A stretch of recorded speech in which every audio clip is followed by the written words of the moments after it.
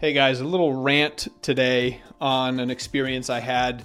Golf course that I play quite frequently is just playing musical chairs with their staff, and it really sucks. The ownership / management company in place is just producing this terrible workplace culture, and it's really hurting this club.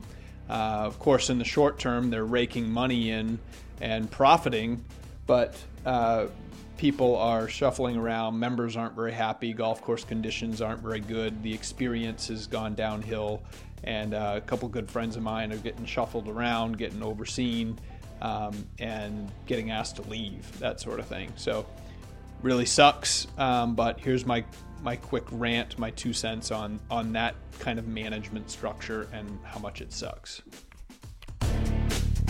This is the Golf Essentials Podcast with Casey Borg. So played some golf this afternoon with a good friend of mine. He's a golf professional, and the club that he's at basically has restructured their program, and they're basically playing musical chairs and have been playing musical chairs with their staff for months. And this is a golf course management and ownership company that I'm not going to name, but it's really upsetting to me when groups come into facilities and they basically treat their employees like shit. They underpay them and they cut costs everywhere.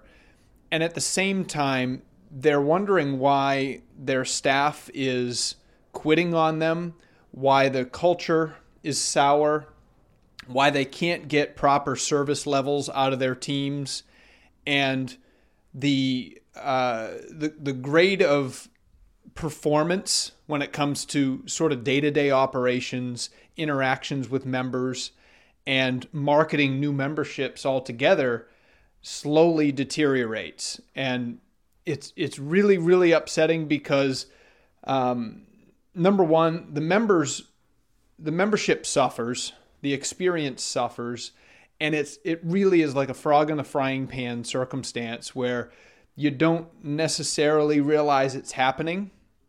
And, new ownership comes in and they're siphoning off money. So they're lining their pockets. They're not spending money in the club. They're not investing in what the number one asset that they should be investing in, which is their employees. So I strongly, strongly, strongly believe that an organization that's going to win organizes their priorities as follows. Number one are their employees. Number two is the customer. And number three is the ownership stake, I guess I'll say. So companies get this completely flip-flopped, right? Number one is how much money can we pull out of this investment?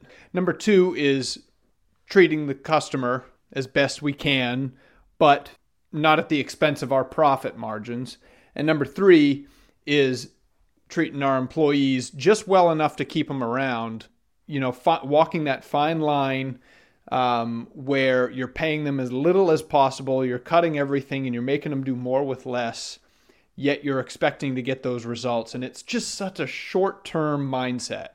It's absolutely short-term, raking your staff over the coals to win cash in the short term at the expense of the long term. When the culture goes sour, no longer are employees having those conversations that really, really matter with members and with people who are in the area, with people who are asking them where they work or how they like it and how's the golf course.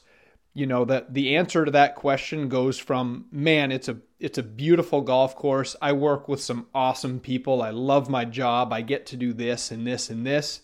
The answer to that question turns from that to, yeah, it's okay. Golf course is pretty good, but I'm really looking for something else. It's really not going to be my end game, And so anybody that is thinking about, considering joining a club, that stuff matters. And it's just really upsetting.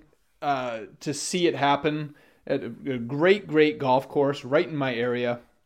Play there quite a bit, and I've just seen over the last year or so, golf course conditions aren't quite what they used to be.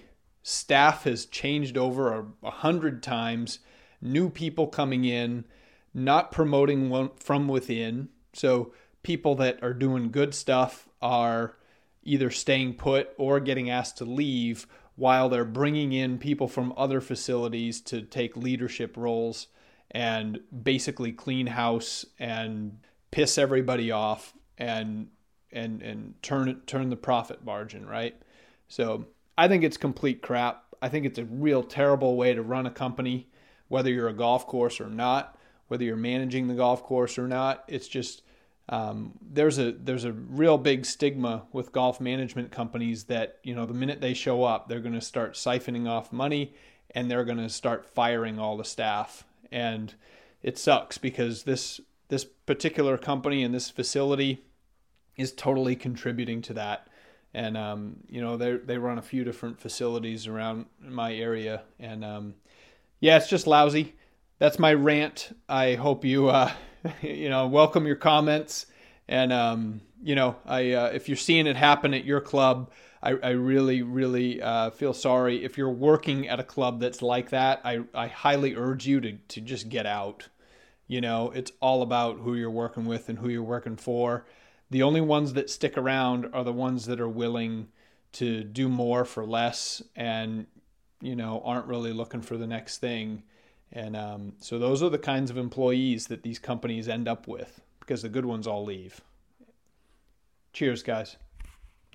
Hey, guys, I'm all about bringing value, so shoot me all of the questions that you have. cbork@pga.com. If you like the stuff, be sure to share it and subscribe on whatever channels you're watching it on. Apple Podcasts, Google Casts, any of those channels. You should be able to subscribe easily so you get every episode. Thanks, guys.